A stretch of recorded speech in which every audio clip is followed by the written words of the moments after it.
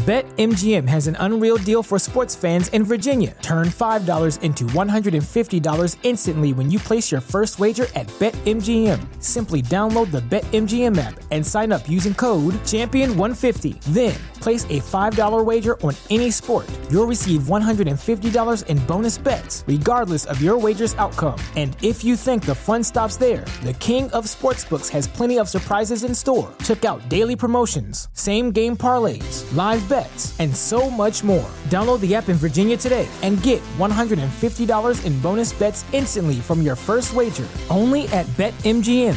BetMGM and GameSense remind you to play responsibly. See BetMGM.com for terms. 21 plus only. Virginia only. New customer offer. Subject to eligibility requirements. Rewards are non-withdrawable bonus bets that expire in 7 days. Please gamble responsibly. Gambling problem? Call 1-800-GAMBLER. Promotional offer not available in Washington, D.C. Say goodbye to your credit card rewards. Greedy corporate mega stores, led by Walmart and Target, are pushing for a law in Congress to take away your hard-earned cash back and travel points to line their pockets. The Durbin-Marshall credit card bill would enact harmful credit card routing mandates that would end credit card rewards as we know it. If you love your credit card rewards, tell your lawmakers, hands off my rewards. Tell them to oppose the Durbin-Marshall credit card bill. Welcome to the law firm of Davis & Davis. We're not a real law firm. Go ahead, grab a beer, a glass of wine, sit back and listen.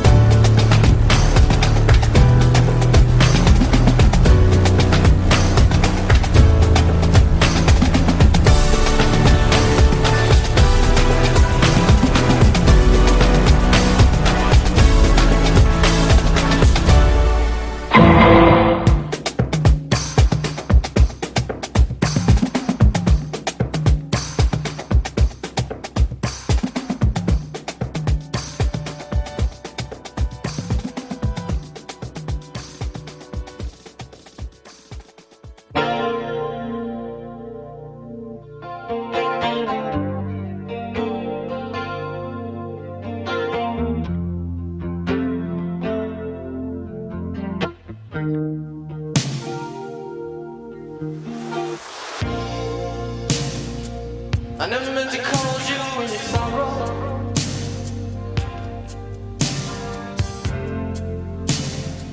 I never meant to call you in your pain.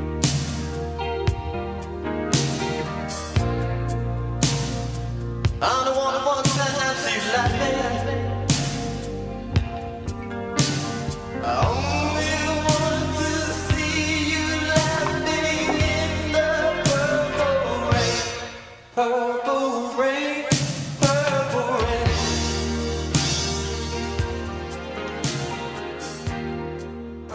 I will honestly say probably the best song he has ever created. I have a little note about this. What is your note? Purple Rain is truly his magnum opus. He was at the height of his creative career. He had all the control. If you want to take away all the hit songs from that album and just listen to the rest of the album to see how good he really was and how good that whole album really was. His guitar playing on that album is equally on par with Hendrix and Stevie Ray Vaughan. His vocals ranged from the lowest growls to the highest screams. He's got funk, heavy metal, hard rock. He's got everything in that album. It's like when you talk about your favorite Prince album or Prince song, take Purple Rain out of the equation and then talk, because it's on another level with everything he's ever done. I don't disagree with you at all. But this is his Beethoven's Fifth. Yes. Tchaikovsky's Rachmaninoff. Yeah. This really is a rock opera song. And I was actually surprised going through the research that I did to see where it came up in the in his top 20 of songs. Now, my top 20 of songs here that I have for Prince is actually from the UK top 40, not the American. Okay. The American top 40 was a little bit convoluted, and I just didn't trust it. Which is why I kind of went with this.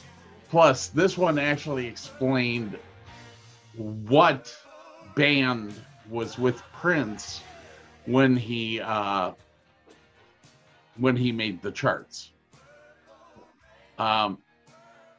So let me start off at number one. His number one song on the charts for longevity and placement on its this list is conducted by longevity. Okay. So the song that was the longest in the top 40 was 1999 Little Red Corvette. Yeah, I think that jives with the American stuff too.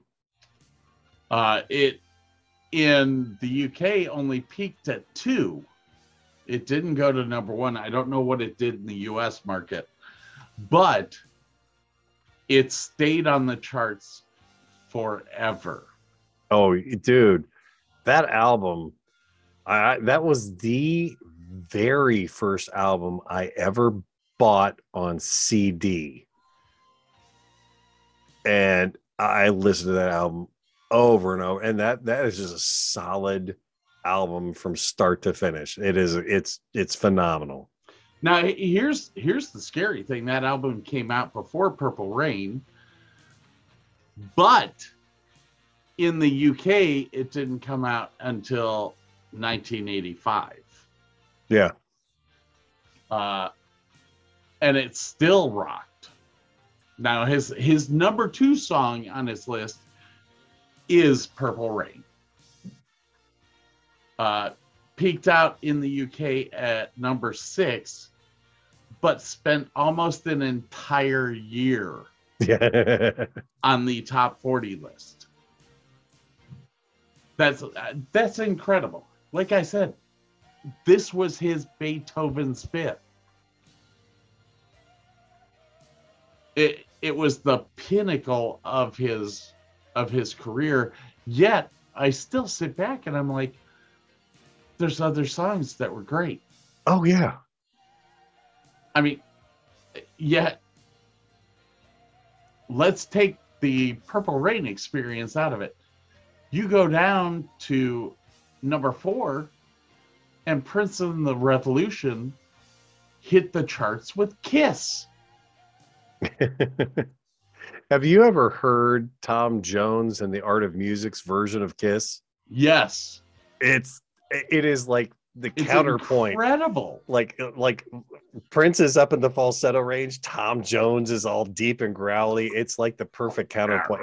I turned somebody onto that song today because I knew I was like, yeah, we're doing Prince and everything. And like, have you ever heard this song? And he's a younger kid, but he listens to like older stuff. And he's like, no, I never heard it. I was like, put your earphones on and listen to it. He's like, dude, that's the theme to Peter Gunn. Yeah, he was digging it. He liked it. Can you guess what number 5 on the list is? Wait, what we had? Little Red Corvette, Purple Rain. What was number 3 again? Number 3 was Excel. Number 3 was When Doves Cry.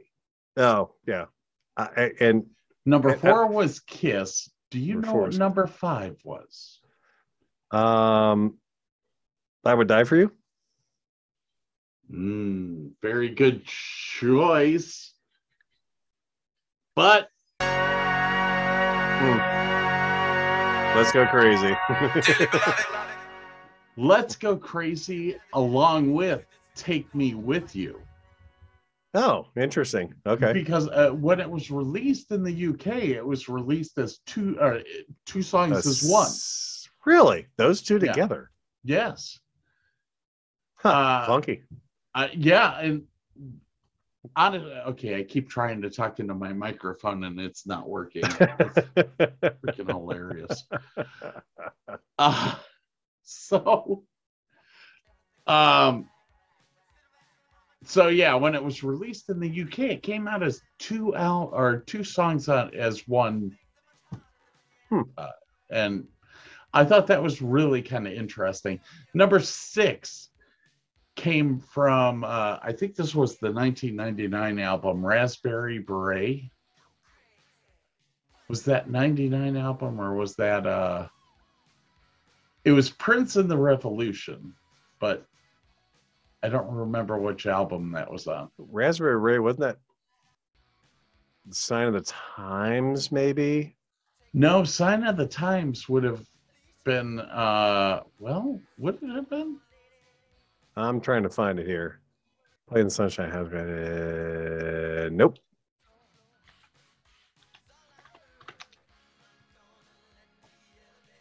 We did not have enough stuff up, did we? We never do.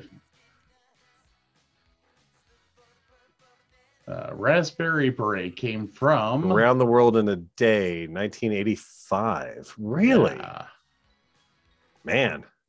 So that was the beginning of the fuck Warner Brothers phase of his life. Because this is another example.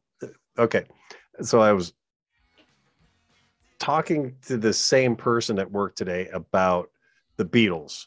Yeah. And Back in the USSR was a goof song. They were poking fun at the Beach Boys. And yet, because it was the Beatles, it was such a good song, it charted. Like, it was supposed to be just a poke, like a goof, but it was so good because it was the Beatles, right? That it hit the charts. And Raspberry Beret was another one of those songs. He wanted to write crappy pop songs that wouldn't chart, and screwed up and charted anyway. So, yeah. Yeah, I mean, going through the dude. Number 9 or number 8 is the Bat Dance. All right. We're not going to talk about that till you get into the girlfriend stuff.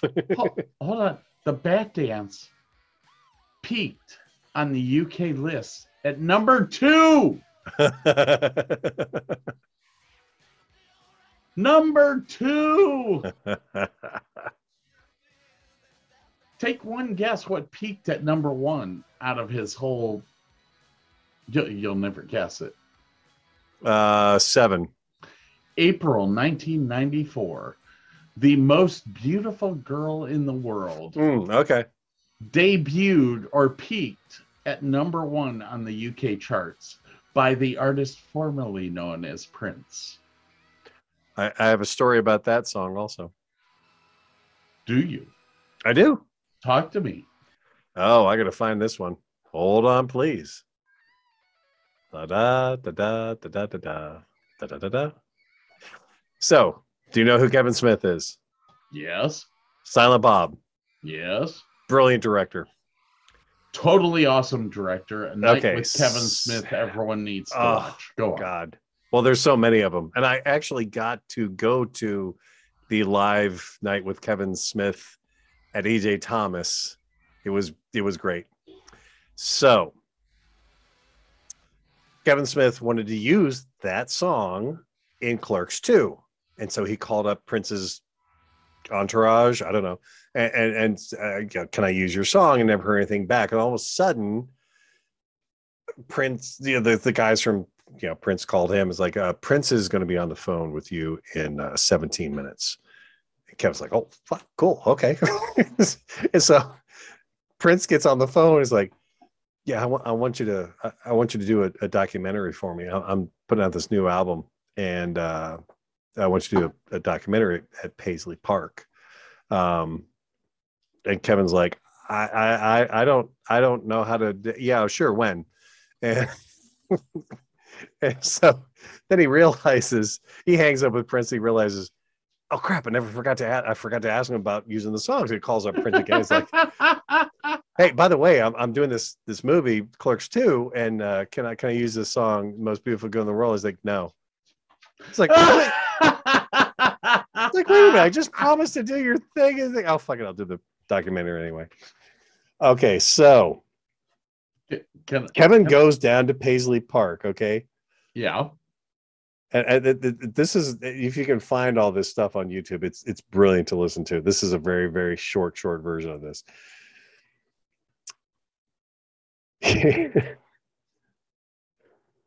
So he's there and he's doing some stuff with people that listened to the Prince album, and it was, and I forget the album, but it was a very religious kind of album and stuff like that. And they're all talking about religion, and Prince's, one of the assistants comes out and whispers in Kevin Smith's ear. He goes like, yeah, Prince doesn't want you to talk about religion anymore. And Kevin's like, yeah, okay, guys, keep talking. He's like, what do you mean he doesn't want to talk about religion? It's like, he doesn't want to talk about religion anymore. How the fuck does he not want to talk about religion? Like, if he doesn't want to talk about religion, he should get his ass down here.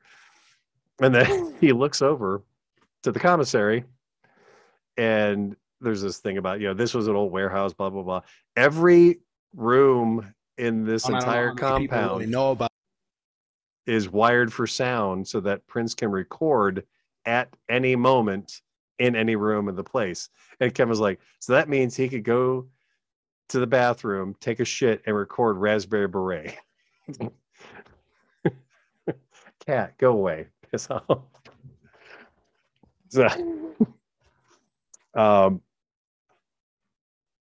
So after Kevin got there, he's trying to film this stuff. He doesn't really want to. All right. Hold on a second. Yes. I have something for you. Let me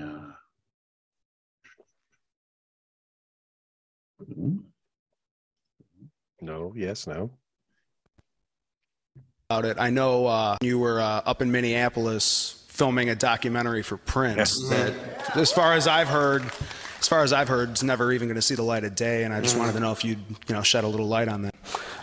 We were trying to get a Prince song for Jay and Silent Bob Strike Back for the scene where Shannon Elizabeth's character comes into the Movies restaurant. We were trying to get Prince as the most beautiful girl in the world, but we couldn't get any response back from him.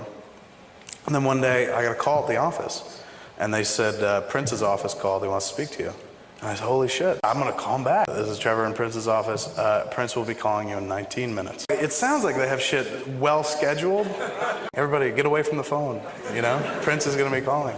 And the kid wants to play. I'm like, go away, Prince is calling. Phone rings again, and I hear his fucking voice. And he's just like, Kevin. And I said, Prince? Because that's his name. And he said, how you doing? I said, I'm excellent. How are you? He said, very good, very good. I said, look, I just want to tell you, I'm a huge fan. And he goes, likewise. I said, really? He goes, oh yeah, particularly Dogma. And he's like, would you like to do something together? And I said, yeah, what do you want to do? Because I'm thinking like he wants to do a musical. And he starts talking more and more about spirituality, religion, faith. And it becomes very apparent over the course of a half hour that Prince is way into Jesus. So you want to do this? And I was like, yeah, absolutely. What are we doing? And he said, I have this thing where I'm going to debut my new album for a bunch of fans.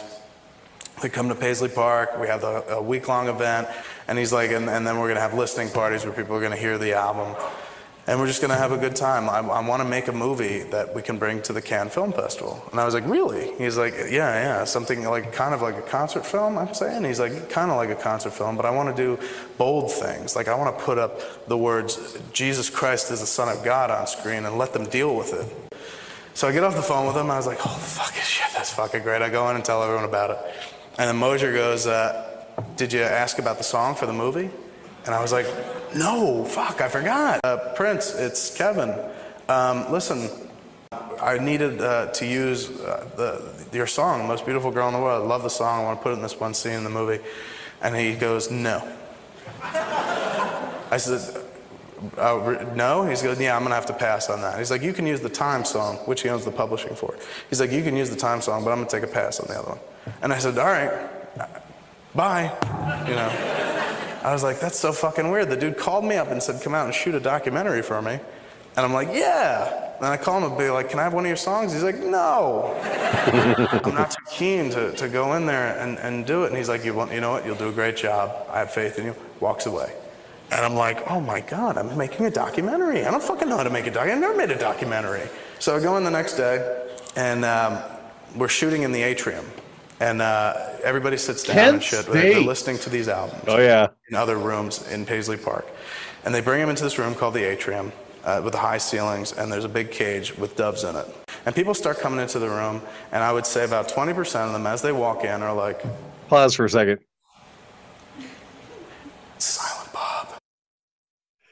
This is a very cut-up version. This is a much longer bit, but he has this lovely line about the doves in the atrium, and you can hear doves crying because the fucking things won't shut up. Go ahead. You know, like, I was the last person they expected to see there. You know, like, what the fuck is Silent Bob doing here? Is he a fan? Why is he staying? What's with the cameras? What's going on? And I'm like, look, I don't even know what's going on. So I sit him down, I'm like, look, we're gonna talk about what you just heard. And I don't introduce myself. I'm not like, hi, I'm Kevin Smith, I made a few movies. I'm just like, hi, we're gonna talk about what you just listened to and see where the topic takes us. And so we start talking. Everybody wants to talk about religion because that's what the album's about. It's a real theme piece. It's kind of a one story throughout the whole album. So people start getting up in arms. You know, some people are like, I think it's his best work to date. I think it's like all the promise he showed. Oh my gosh, he is so huge in this. Oh yeah, well I think he had did he have a heart attack and had to lose a ton of weight because of that? Yeah, he's big. He was that big when I saw him at EJ. Wow. Yeah, I love Sexy, and you know, it's just the next level for Prince. Like, I love all the 3-minute, 4-minute pop hits, but this is where he's going. This is tremendous. And then I've got other people on the side going, look, we all know Prince is Jehovah's Witness. And I'm sitting there going, Prince is a Jehovah's Witness? Since when? Now? Because he didn't try to sell me a watchtower once. Best line ever. God, I love Kevin Smith.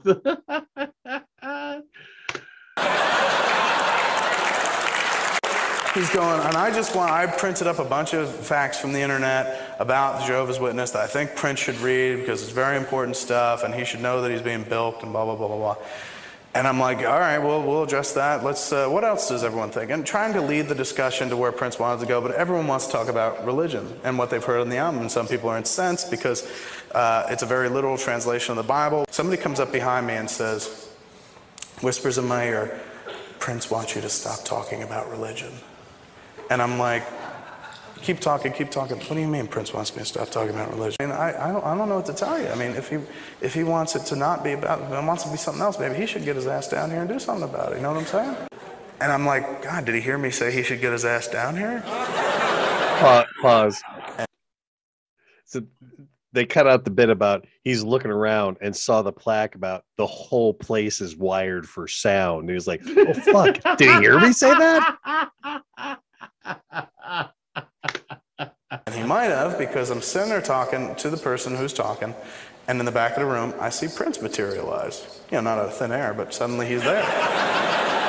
Everyone turns around, they're like, oh, it's Prince, and they applaud, and he comes in, sits down, and he's listening to the group and letting me keep lead it, and then he starts joining in and talking. If you know anything about Prince, he's very kind of quiet, solitary, he likes to stay apart from people, but he starts joining in, gets real into it, and he's going like, all right, who believes that Jesus is the Son of God? You know, and have people raise their hands. He's like, okay, everybody on this side of the room, those who don't, go over there.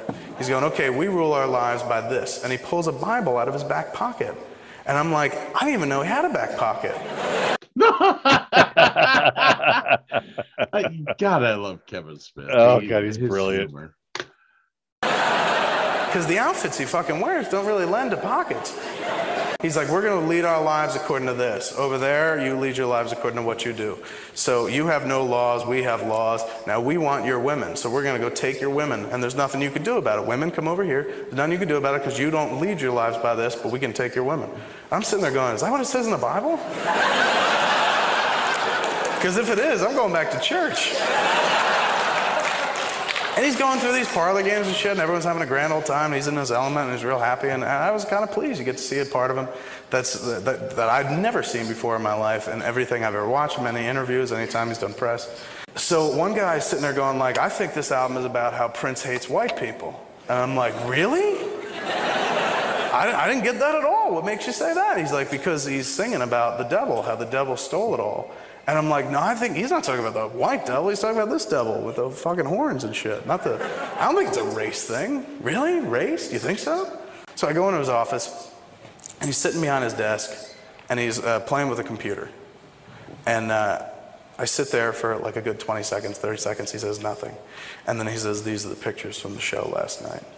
And he turns the computer to me, and I'm like, that's really great. Hey, we could have used you about 2 hours ago up in a room. Things were getting a little tense. He's like, really?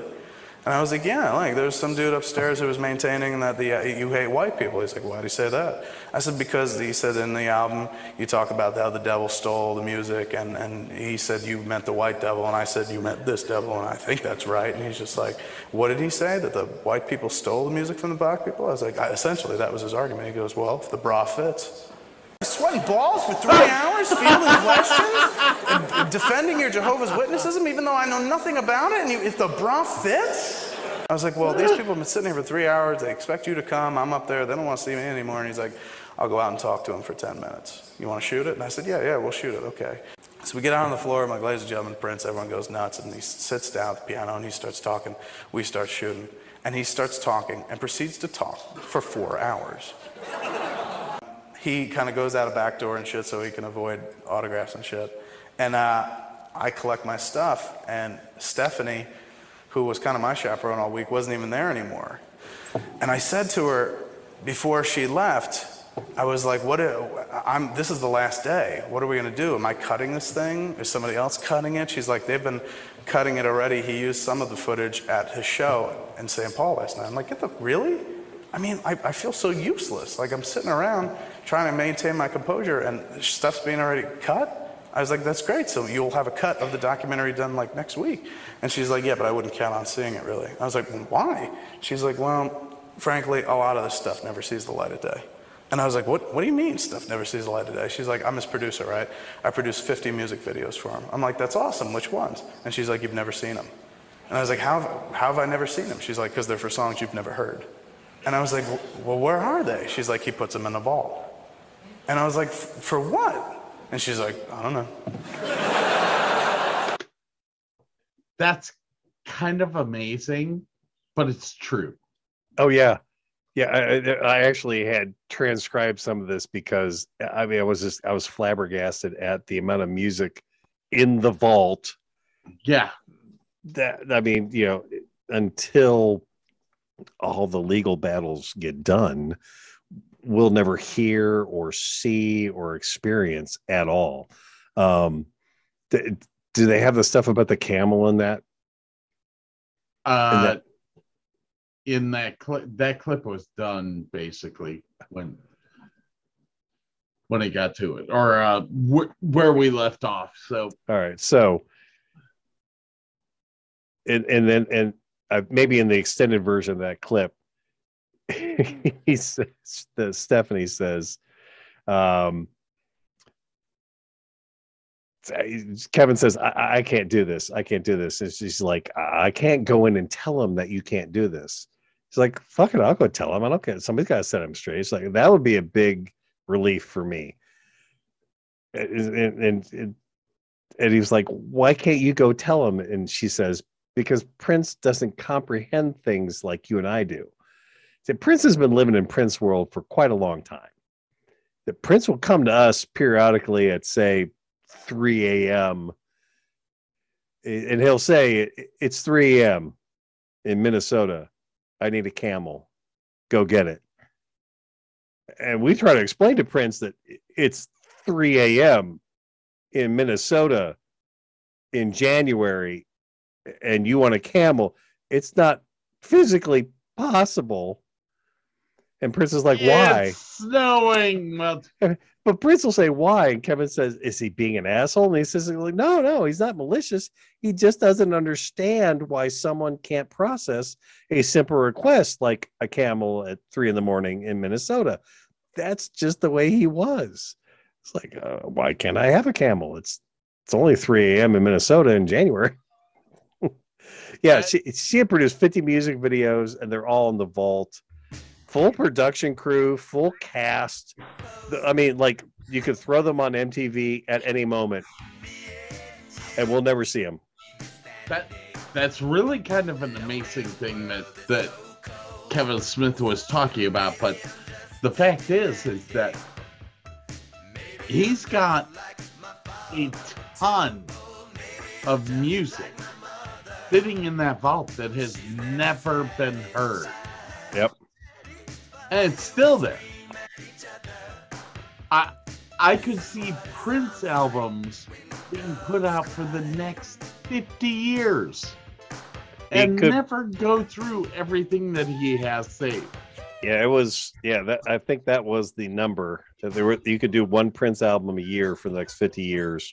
Yes, I actually took that from the website. Yeah. According to USA Today, as of April 21st in 2019, the army of lawyers that had been wrangling for 3 years since then, they're trying to figure out the value and how to share all this stuff. There were a bunch of tax bills to be taken into account. The heirs were clashing with the estate's administrators. The precise value of the state was at one point somewhere between 200 and 300 million, but that was unclear. So, yeah, a lot of the problems that they were having with figuring out what the estate was worth is that in the vault there are 50 years of records, 39 studio albums, and that's beyond the scope of what they can figure out. Nobody can tell what it's worth. Yeah, because as it sits right now, it's worth this. But if you released all these few thousand songs, what's that worth? And what Prince was really smart about before he died, in his will, all of that stuff went to the estate. Yeah. So Paisley Park owns all of those records. In a way, it's a great thing because Paisley Park will be a museum for the rest of its life. You and I will not see Paisley Park torn down. No, it will be there for decades. And that's a good thing. Now there's some sad fact. I mean, we know that Prince died at Paisley Park. From what I'm hearing, the tours do not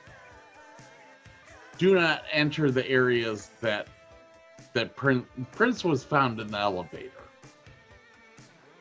You can't go there. No. I think that's a good thing. I mean, yeah. You know, I don't want to. God, I sit back and I say I don't want to get into how he died. But well, the dude had been jumping off of 20-foot high stacks of amps onto a stage floor for years during a show. He beat himself to death, and he didn't sleep a lot. Like if you read it, I'm sure you read a ton of the reviews. This guy didn't sleep a ton. I mean, he was burning himself. He was burning the candle at both ends for his whole life. So mentally, physically, emotionally, I mean, he was just going as fast as he possibly could. It was insane. All right, I got one little other tidbit. I'm kind of leave everything up to you. Did you ever hear about the promotional tip that they took from Willy Wonka? No. In 2006, Universal hid 14 purple tickets, 7 in the U.S. and 7 internationally, inside Prince's album 3121. Any fan who found a purple ticket were invited to attend a private performance at Prince's Los Angeles home. You gotta be kidding me. No, 14 fucking people at a concert at his house. That's freaking great. Hey guys, we gotta take a break. We have to take a break, and then we're gonna come back and go over. Are you ready for this? Yes, all the girlfriends.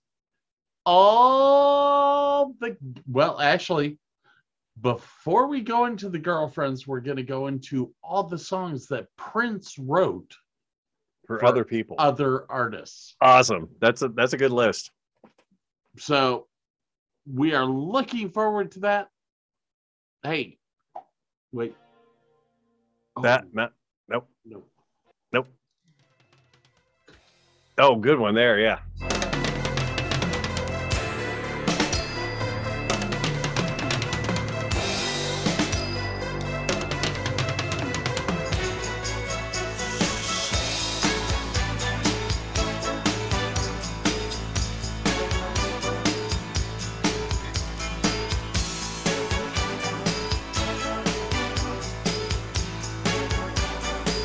We're going to go out of this section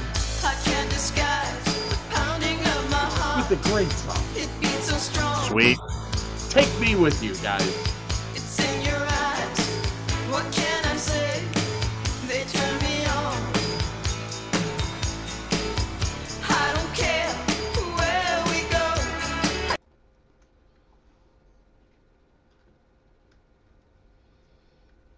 Say goodbye to your credit card rewards. Greedy corporate mega stores, led by Walmart and Target, are pushing for a law in Congress to take away your hard-earned cash back and travel points to line their pockets. The Durbin-Marshall credit card bill would enact harmful credit card routing mandates that would end credit card rewards as we know it. If you love your credit card rewards, tell your lawmakers, hands off my rewards. Tell them to oppose the Durbin-Marshall credit card bill.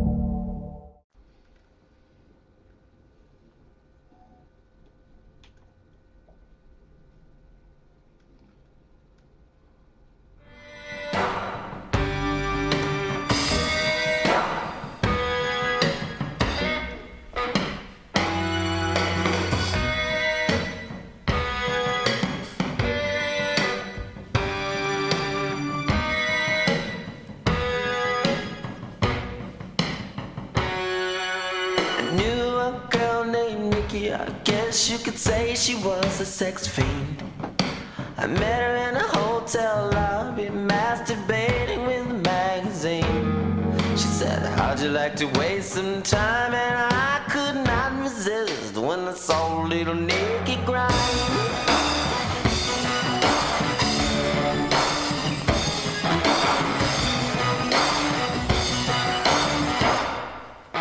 I don't know why. She took me to her castle and I just couldn't believe my eyes. I don't know why I love this song so much. It's smooth and crunchy. It's like peanut butter should be. God, yes. What a great analogy. It should be smooth and crunchy.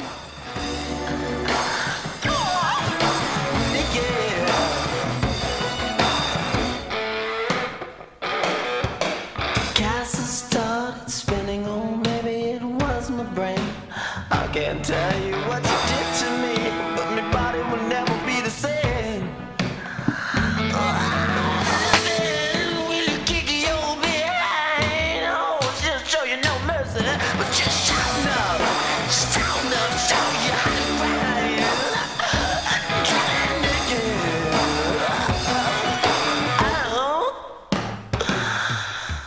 woke up the next morning. Nikki wasn't there. I looked all over, all I found was a phone number on the stairs.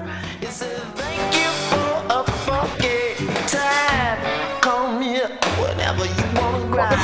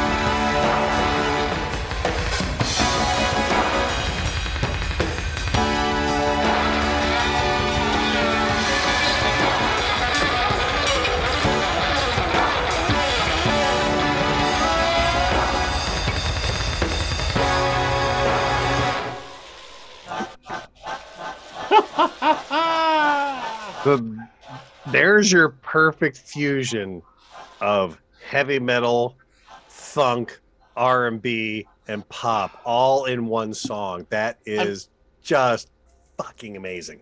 I mean, did you hear the drummer in that? The double clutch on the bass pedals and the whole 9 year. Oh yeah, it's just holy hell. I mean, I was sitting there listening to the drums. I was like, they're relentless. He's double pedaling. It's going on, and he doesn't stop. No. Oh, so incredible. So incredible. That's a throwaway song on that album. That's why I said, man, take out all the hits, listen to the rest of the album. It's still solid. It's amazing. But with that, Prince wrote a ton of songs that he never produced himself. Just as a quick side note, before you get into this real quick, this album was one of the few times that he ever really collaborated with his bandmates. There were some Wendy and Lisa riffs and lyrics. There was some other, like the whole band kind of did a little bit on a few of these different songs. I think it's one of the few times ever that Prince didn't have absolute and total control. He actually wanted their input, and and they're such talented people. That's probably why this thing was just so amazing. You know what? I'm glad you brought that up, but it pisses me off. Because that should have been something that we discussed when we did the movie. Because dude, there was so much in the movie. Oh my God. it's a great point to bring up. I mean, that throughout the movie, Wendy and Lisa argued with Prince the entire time. And that was reflected in the movie, which I find just amazing. It's totally amazing that the entire movie is about the fact that he has a conflict with his band all the way through it. He treats them like shit. He basically says it's my way or the highway, and that's how he ran his business. So I think that's an interesting fact. Yeah, Computer Blue. Forgive me, I can't remember the other songs, but Computer Blue was one of the ones that Wendy and Lisa helped on, and actually he drew inspiration from his dad's music, from a couple riffs from his dad on Computer Blue. But yeah, Purple Rain was like a lot of Wendy and Lisa. But he hated Computer Blue. That was one of the interesting facts that I came up with. Yeah. He was not a fan of the song Computer Blue. Which is fine. I mean, maybe it just reminded me too much of his old man. Who knows? Well, I was about to get into something about Prince that everyone knows. Everyone knows he wrote songs for other people. Oh, yeah. I have comprised a list of the songs that he's written for other people. And I was going to ask Burke to actually guess some of the songs. But then I went through the list myself. And I could guess two. Two. So, I guess I should just start. I have 11 songs that he wrote. I'm going to start on number 11.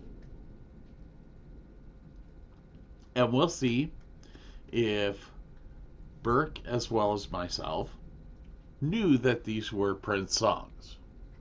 Well, let me take my guesses. Some of my guesses now. All right.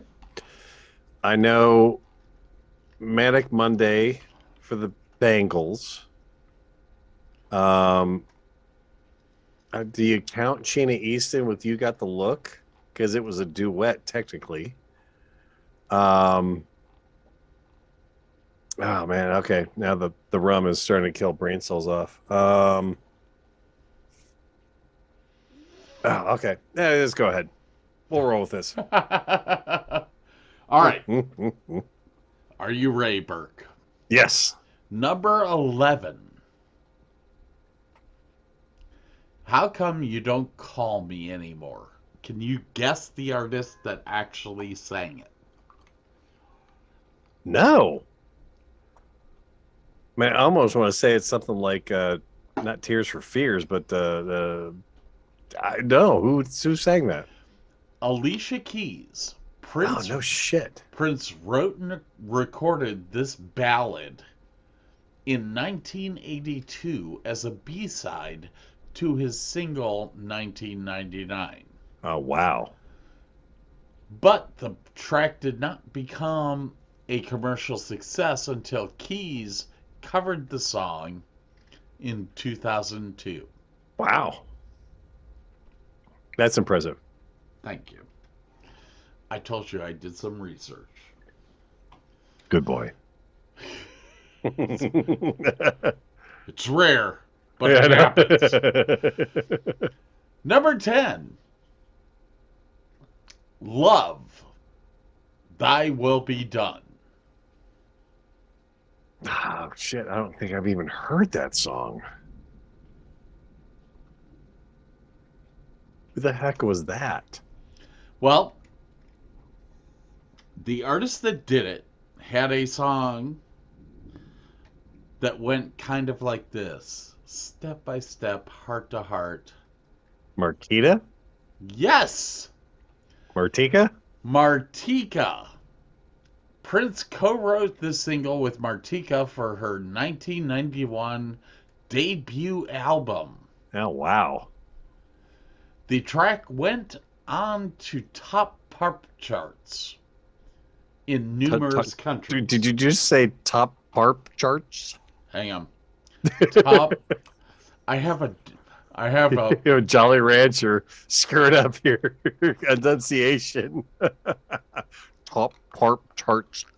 I have a blue raspberry Jolly Rancher going Those on. things are sour as hell too. Okay, I get it. I won't give you too much crap. Okay, so yes, the track went on the top pop charts in numerous countries.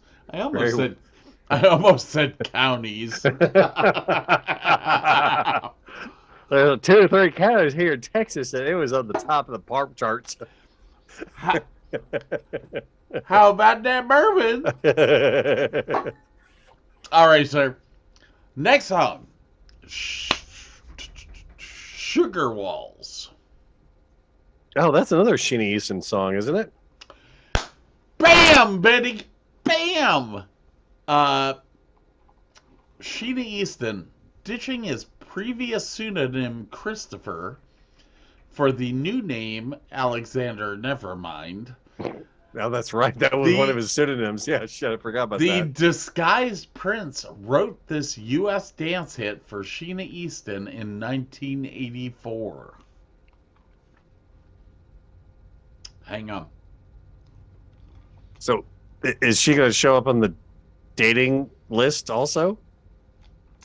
You'll find out. Okay. All right. I'm waiting with anticipation. I had to take that damn Jolly Rancher out. Of course, always swigging down. Oh, freaking bourbon's gonna make you feel better. Number 8, With This Tear. Do you know who the artist is? I don't know that I've ever heard that song. With This Tear, Prince wrote the 1992 song as a gift to Celine Dion. Oh, no. Oh, damn. Celine Dion, who put the present, backed by her stunning voice, on a self-titled album. Wow. That's damn impressive.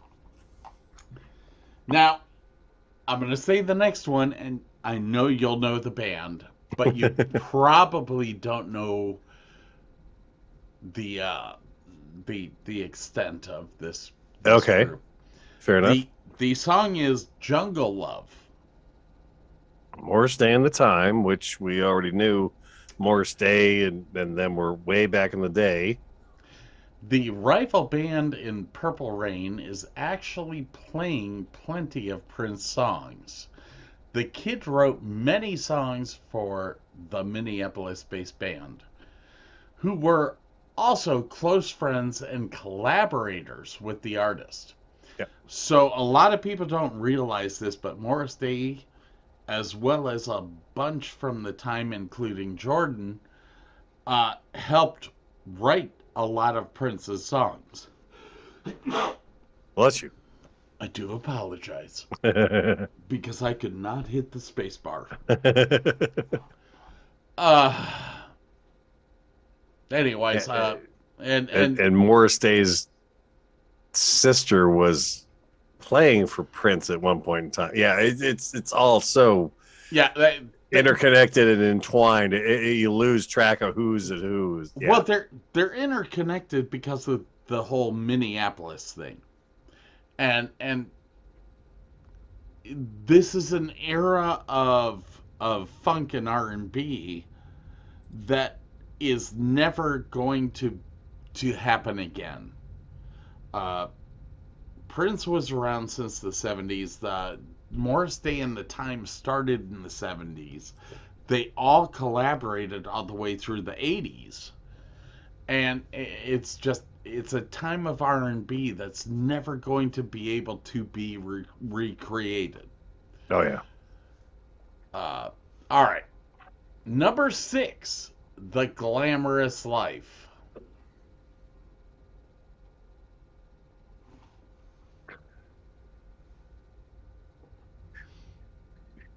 Can you name the artist?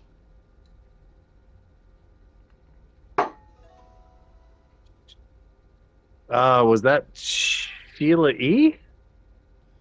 Correct. Ah, to pull that one out of my backside.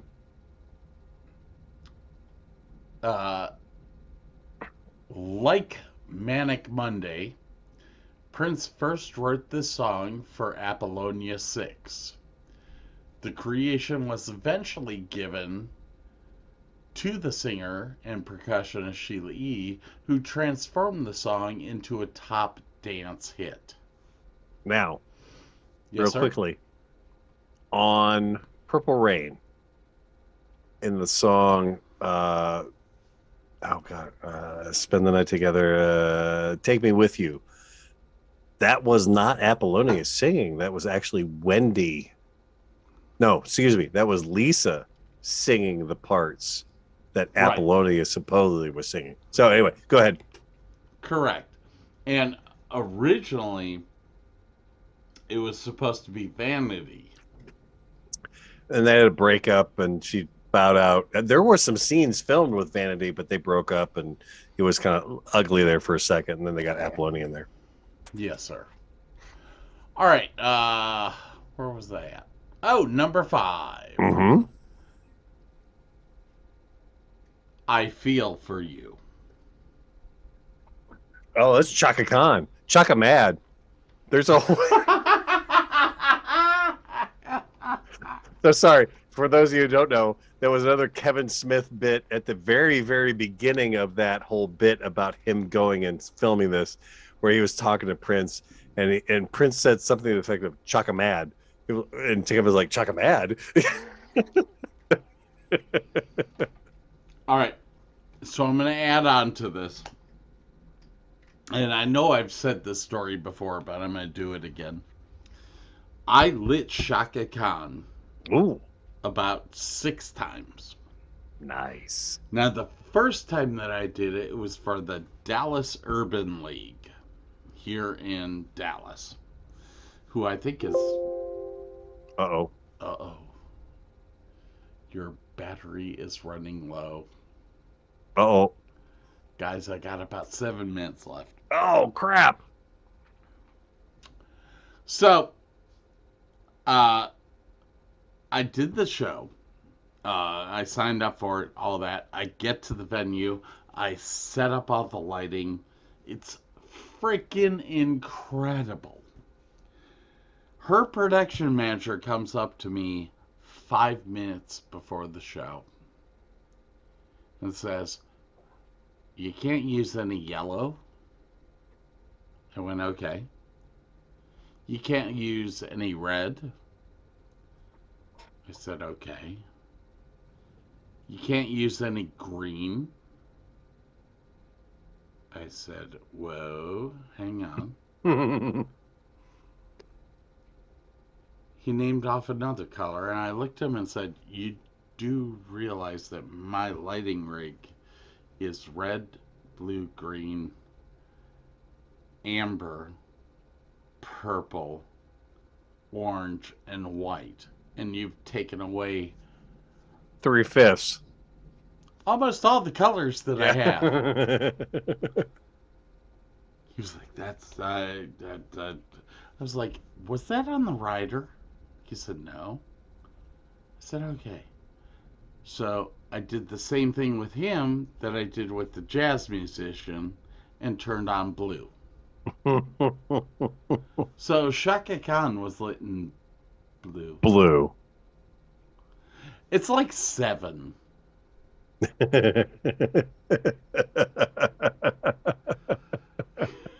What color you got for me? 7. 7. Which, by the way, I just blew up my microphone. I could hear it in my ears. 7 is one of the very later Prince songs that kind of blows my mind. It's very reminiscent. 7 in the Fall, specifically, is the name of the song. Very reminiscent, almost of The Fifth Element and the Beatles. Mm-hmm. Oh, dude, you're losing power. Yeah, dude, here's the thing. I'm going to stop this right now because it's not going to last long. Yeah, I can tell. All right, we can pick this up tomorrow. All right, I will call you tomorrow and we will finish.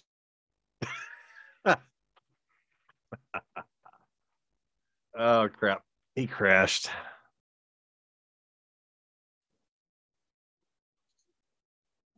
Welcome back.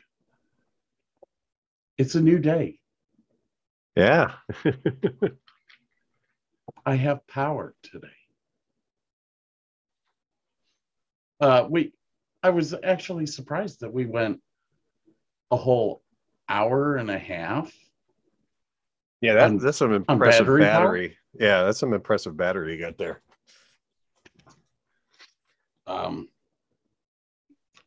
Did you see this? Yeah, I saw the text. Absolutely. What's in my hand here? The Batman. Yes. That'll be next week.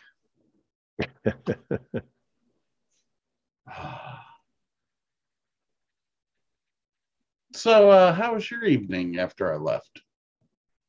It was bedtime for me anyway, so I just crashed. Apparently, I was snoring so bad my wife had to sleep on the couch, but you'll have that. You and your wife sleep in the same bed? Yeah. I haven't done that in years. All right. Batman. Batman. I'm Batman. I am Batman. I am Batman. Although I love how he says he skips over that whole line. He just goes right for does he say justice or vengeance? I can't remember. I'm vengeance, I think is what he says. I'm not sure. I haven't seen it yet. Like I say, I've seen the first half. Mhm.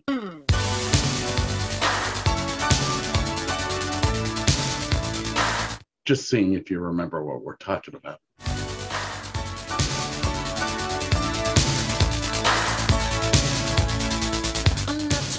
This is one of my favorite songs by him. Something that you never understand. I never beat you. I never lie. And if you're evil, I'll forgive you by 'cause I would die for you. Yeah. I seem to remember walking around high school doing the "I would die for you" hand signals. Do you remember doing that? Walking down the hall. And, yeah. I don't know. I may not have done it because I was a senior at that point, and seniors don't do dumb shit like that. You graduated before me. So 85. Yeah. I was 87. So, but I don't think I'm that much younger than you. I was held back in the 3rd grade because we moved from Sheffield Lake to Medina. And I love Sheffield Lake. It was I used to make my sister get naked and then take her down to community days, which is like 4 blocks away. She was like 4. Oh, Jesus. Like, come on, Allison. Started to worry me there for a second. No, we were little. I was in the 3rd grade when we moved. No, okay. Yeah, 3rd grade. Miss Calloway. She was Miss at the time. Oh, Miss Calloway. She was smoking hot. Yeah, I was so upset when she got married. It's like, bitch did not wait for me. No. All right. Did you listen to the recording to see kind of where we left off, or? Yes, and where we left off was we were going over his top 20 songs of all time, according to the charts. Ah, yes. We had gotten to Raspberry Beret. Actually, no, we had discussed Bat Dance, which I still, to this day, don't know how it got into the top 10, but it did. The music that he did for Batman was extremely good. I mean, oh yeah, oh absolutely. It was extremely good, and it was so different for its time, which made it even more impressive. The Bat Dance was what number on your list? 8. What? Why do you have a different? Because my list was. Remember, my list was the UK.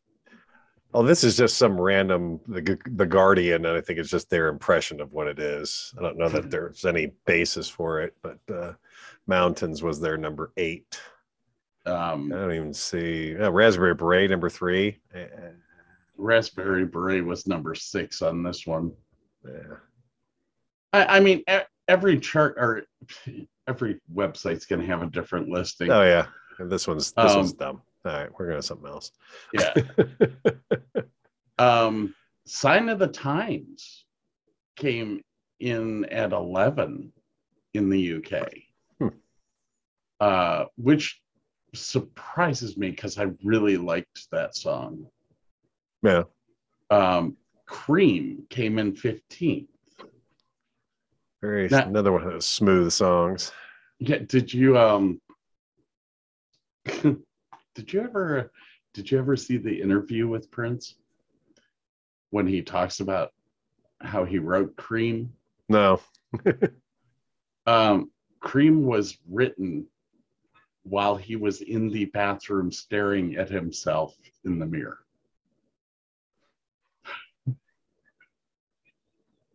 He had every room wired for sound, so he explained that. He was talking about. He was like, you know, I wrote that while I was looking in the mirror, and I was like, oh my god. Let's see here. Sexy Motherfucker came in 10th. Nice. Another great song. I did start my timer. My Name is Prince came in 16th. Diamonds and Pearls came in 18th. And 20th was Alphabet Street. That's really silly. What? Your computer acting up. No, I'm trying to. Apparently, I didn't turn my iPad off, and it's sitting here screaming at me. All right, so Alphabet Street came in 20th. That was an interesting. It was very interesting to look at this from the UK version. I don't know why I picked the UK version. I think it was just the first website that popped up. But it was very interesting to see that in the UK, the most beautiful girl in the world was the only one that made it to number one. Huh. Everything else was either. Now he was single digit in every one of these. Yeah. Oh, yeah. As far as peaking, so it was either 2 through 9. There were only about 5 songs that were outside of the top 10. And that totally makes sense. I remember now why I picked this one. This was the one that separated the songs by the band that he was with. Oh, okay. So, like Little Red Corvette was Prince on his own. Purple Rain was Prince and the Revolution. When Doves Cry was actually Prince by himself. It was before he was with the Revolution, but it made it into the movie. Kiss, Prince and the Revolution. Let's Go Crazy, Prince and the Revolution. Raspberry Beret, Prince and the Revolution. The Most Beautiful Girl in the World, artist formerly known as Prince. Now that I bring that up, this might be the right time to go into the discussion about the Warner Brothers lawsuit, of which I'm sure that anyone who is older than 35 years old remembers when Prince became a symbol.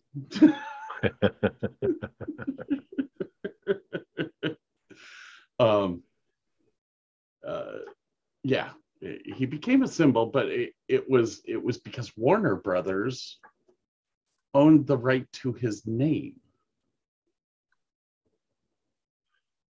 That's just a scary thought, man. And the thing that really got me when I was looking into this is Prince is his real name. Yeah, how do you own my real name? Yeah. Well, we've actually seen this in the world of motorsports with Dale Earnhardt and his ex-wife not allowing any of his kids to use the Earnhardt name, which is why Dale Jr. always went by Junior. He never went by Dale Earnhardt Jr. His racing company is Junior Motorsports, all because his mother-in-law is a dick. Prince went through the same thing, but Prince said, "Fuck you. I'll be a symbol." Yeah.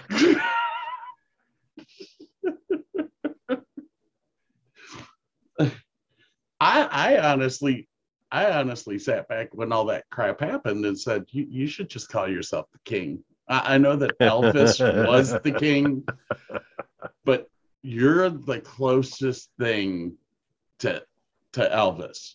Oh yeah. For our generation, absolutely. Oh yeah.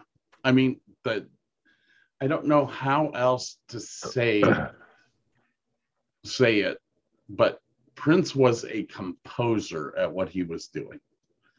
And coming from musical theater, I can see the brilliance in how it's written.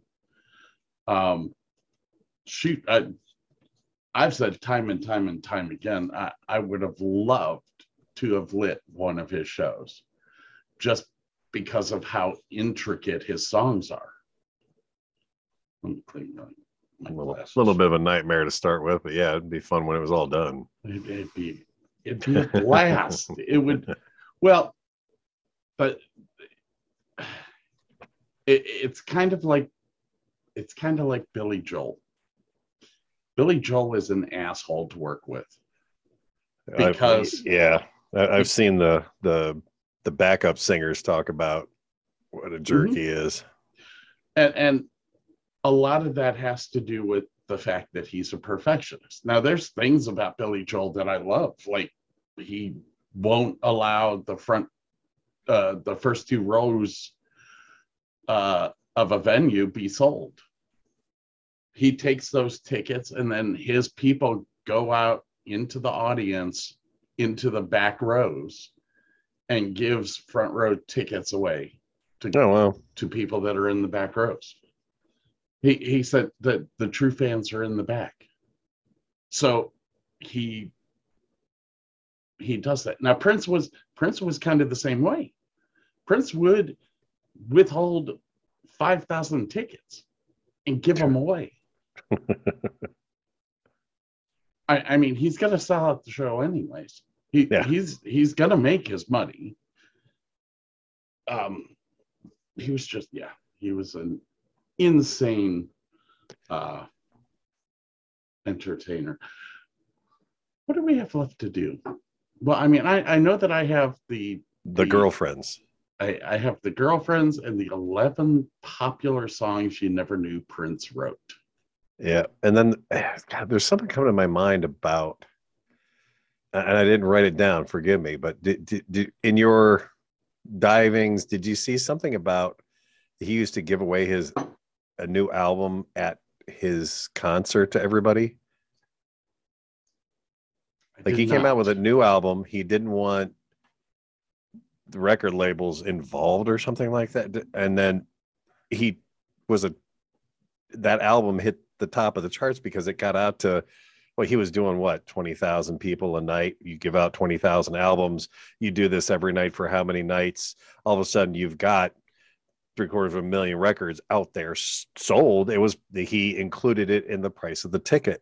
And all of a sudden he's topping the charts with an album that never went through any of the record companies, and they didn't make any revenue off of him because of that. Another thumb in the, Yeah, I think that kind of adds into the Warner Brothers thing. Warner Brothers really kind of screwed him.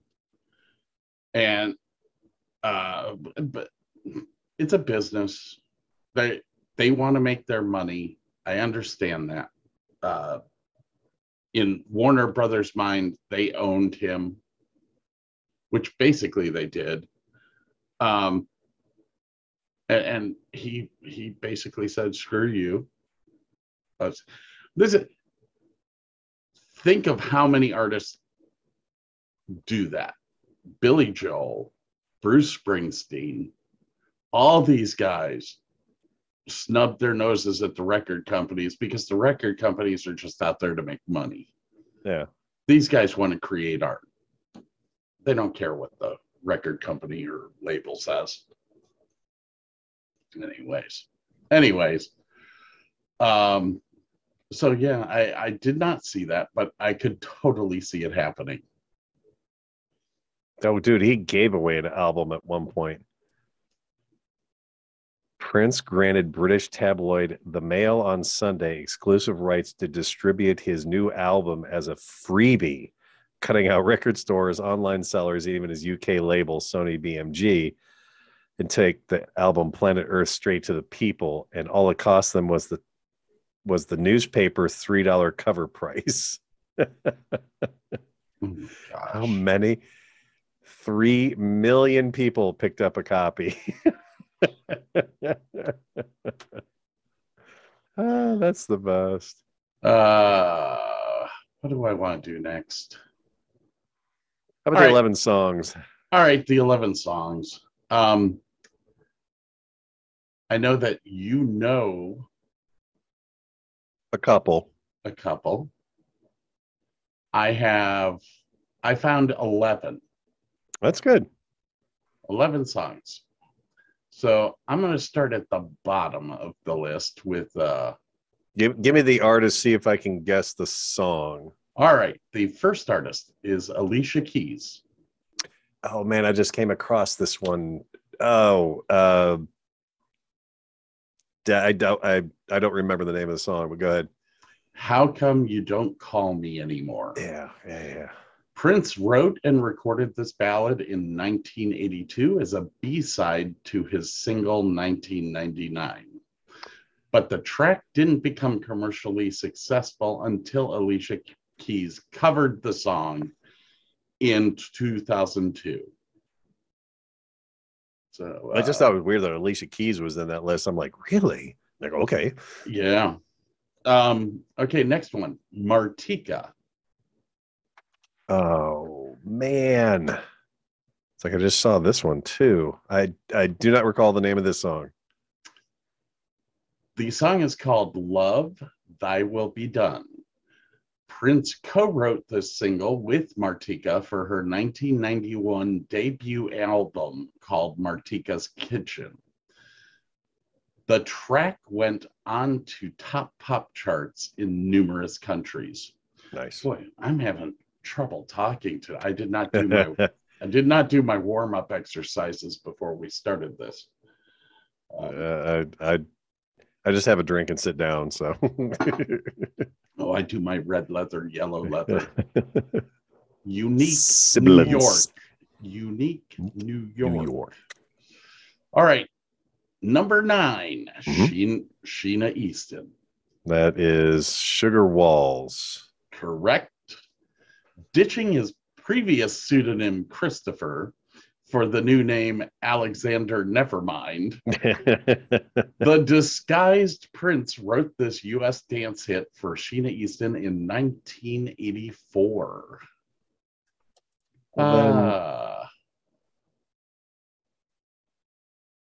She only sang on You Got the Look, but that was a Prince song only, right?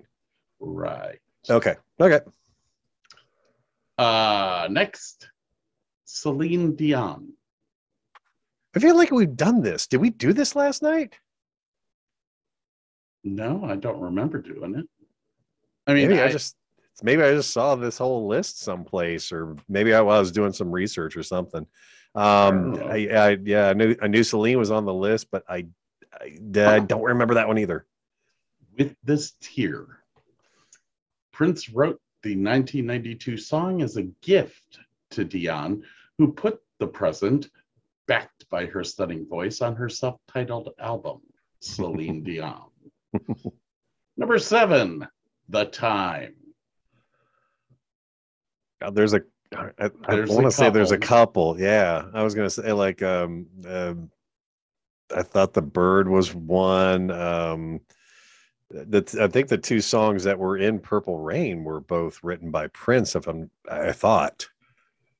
The Bird and Jungle Love. Yeah, the 2 songs. Okay, yeah, that was right.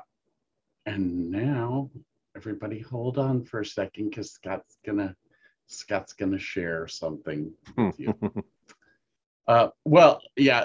For the listening audience, they are going to love seeing this. Open up your ears so you can see better. Let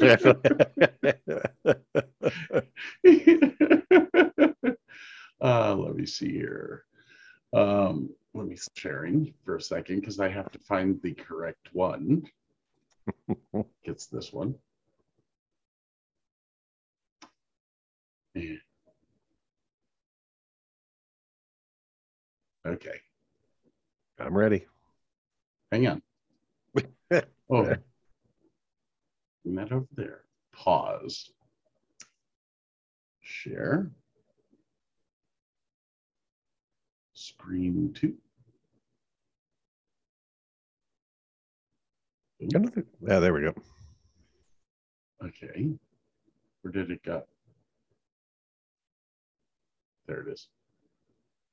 So I close that. And guess what I forgot to do? Share video and audio. Share audio. I was going to ask you about that because I didn't see anything at the top of the list there. Share sound. Optimize for video. Ready? I didn't hear you say ready. I was muted. Yes, I'm ready.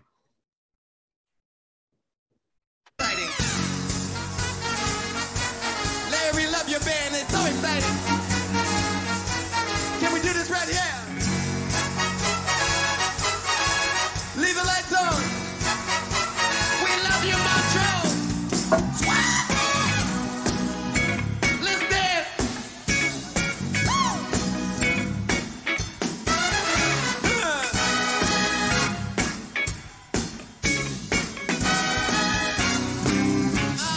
Montreux, have you heard? We got a brand new dance, and it's called a bird. You don't need no finesse, no personality. Just need two arms and an attitude. Everybody sing with me, come on. Hallelujah. Oh, oh, oh, oh, oh. I can't hear y'all. Hallelujah. Yes, sir. Oh, oh, oh,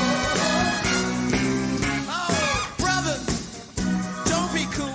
All right. So it's very weird seeing Prince do this song. It is a little bit, yeah.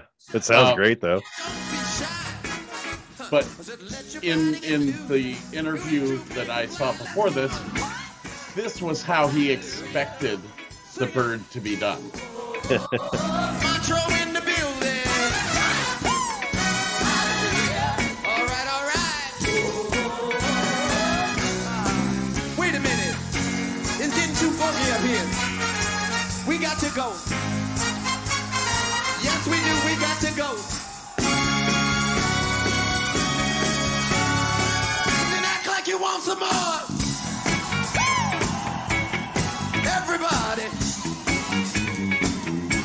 All the sexy people. Shake it down loose. Let's shake that groove loose. Shake it, good Lord.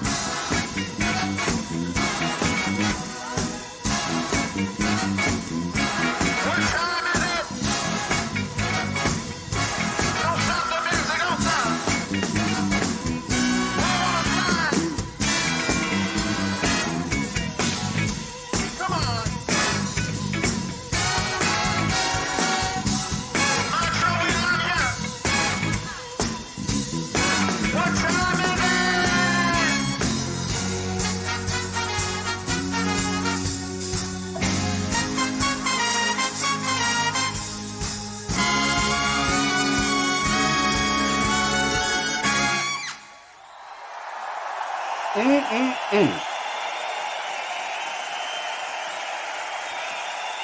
That's good stuff.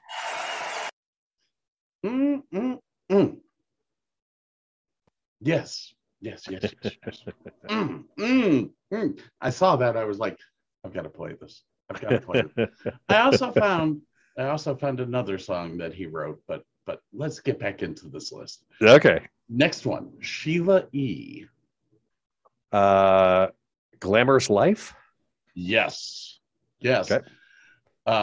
Prince first wrote the song for Apollonia 6. The creation was eventually given to the singer and percussionist Sheila E., who transformed the song into a top dance hit. Yeah, she played that, I believe, for the opening, because she was the opener for Prince for the Purple Rain tour. Yes. And I believe she played that and a few others, and that was a phenomenal show. Holy cow! That whole Apollonia thing was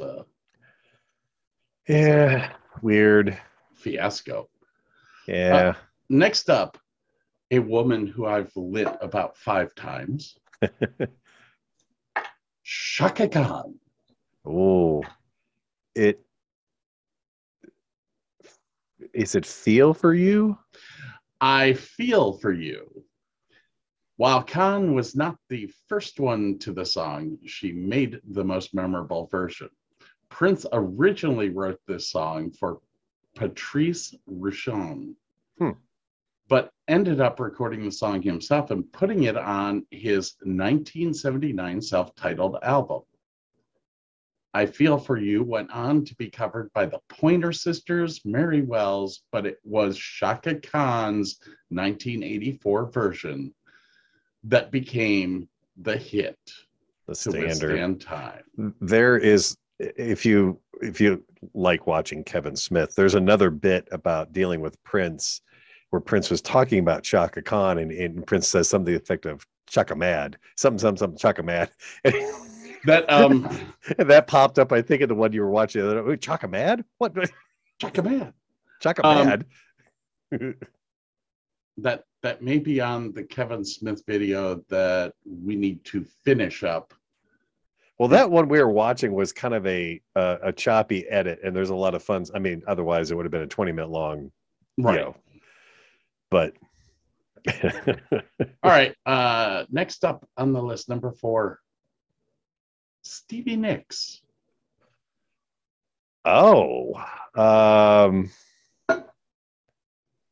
Stand Back?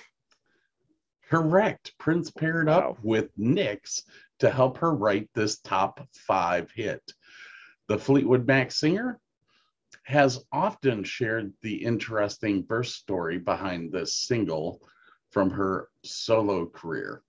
According to Nicks, she was inspired to create the song after listening to Prince's Little Red Corvette. When she went to record Stand Back, she called Prince about the song, and he showed up at the studio that night to help finish the track. Is she the one that actually used to? He used to go to somebody's shows, and maybe it was Joni Mitchell. Like, she actually saw him at his shows, and when he became popular, recognized him, and then they did something together. But yeah, I'm not sure. Yeah, I think it was Joni Mitchell actually. Like, he went to so many Joni Mitchell shows, and she like saw him and knew his face, and then he became popular. Like, oh crap, that's that kid from my show. Number 3, Madonna.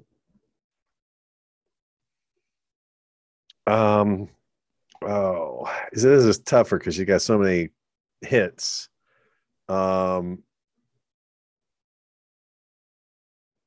Is it Respect Yourself? Was written for the 1989 album Like a Prayer. The song is called Love Song. Oh, okay. Prince helped Madonna write this song. Madonna traveled to the studios at Paisley Park in Minnesota, where Prince was pronounced dead, to come up with... Thanks for that, yeah. Why did they put that in there? To come up with the piece. Along with helping to write the track, Prince also sang and played guitar. Oh, wow. Number 2, the Bangles. That's a Manic Monday. Correct. Prince wrote this weekday lament in 1984 as a duet for the band. As a duet for the band Apollonia 6. Hey, what do you know? Apollonia again. Missed out on that one, didn't you? Yes, it was Joni Mitchell. He used to show up He watched the whole show with his collar up, looking side to side. You couldn't miss him. It was a little Prince thing. Yeah, it was Joni Mitchell that recognized him in the audience. So, surprised they never wrote a song together. So Prince wrote this song under his pseudonym Christopher.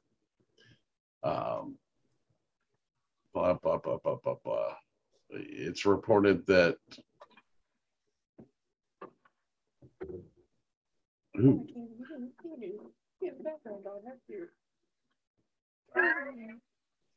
My daughter is standing behind me, but my virtual background won't let her be seen. Hell no. Hold on. There she is. Hello, Sam. She can't hear a word you're saying because I got the earbuds in. So Scott says hi. She drinks too much water. The one that has like a background on. Huh? I was never able to until I got the new computer up and running. So cool. Here, that one. Oh, God. That could have been bad. It's not on there. All right, number one, Sinead O'Connor. Nothing compares to you. I actually almost played that video of Prince doing Nothing Compares to You because it is totally different than it's a very, very different. Yeah. I was like, wow, that is way different. Yes, Nothing Compares to You, perhaps the Purple One's best known outside effort. This 1990 single, complete with bald, teary video, gave Sinead O'Connor a worldwide hit, and it was her only hit. Yeah. She had a couple of her songs that charted, but that was her only big one. Yeah. It was the only one that was tolerable. Anyways, we have break we need to take our time, so we must take a break, which means I have to play something.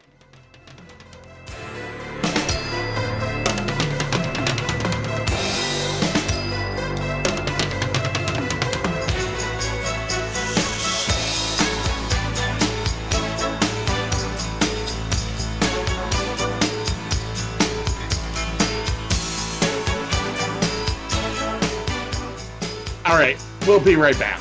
See you soon.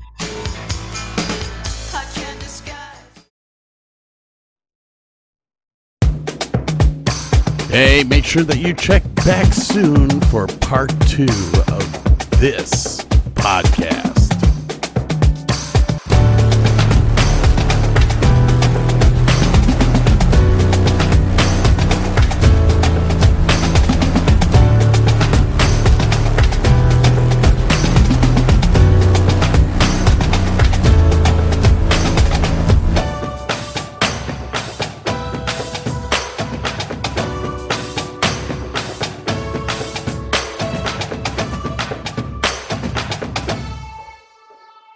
Say goodbye to your credit card rewards. Greedy corporate mega stores, led by Walmart and Target, are pushing for a law in Congress to take away your hard-earned cash back and travel points to line their pockets. The Durbin-Marshall credit card bill would enact harmful credit card routing mandates that would end credit card rewards as we know it. If you love your credit card rewards, tell your lawmakers, hands off my rewards. Tell them to oppose the Durbin-Marshall credit card bill.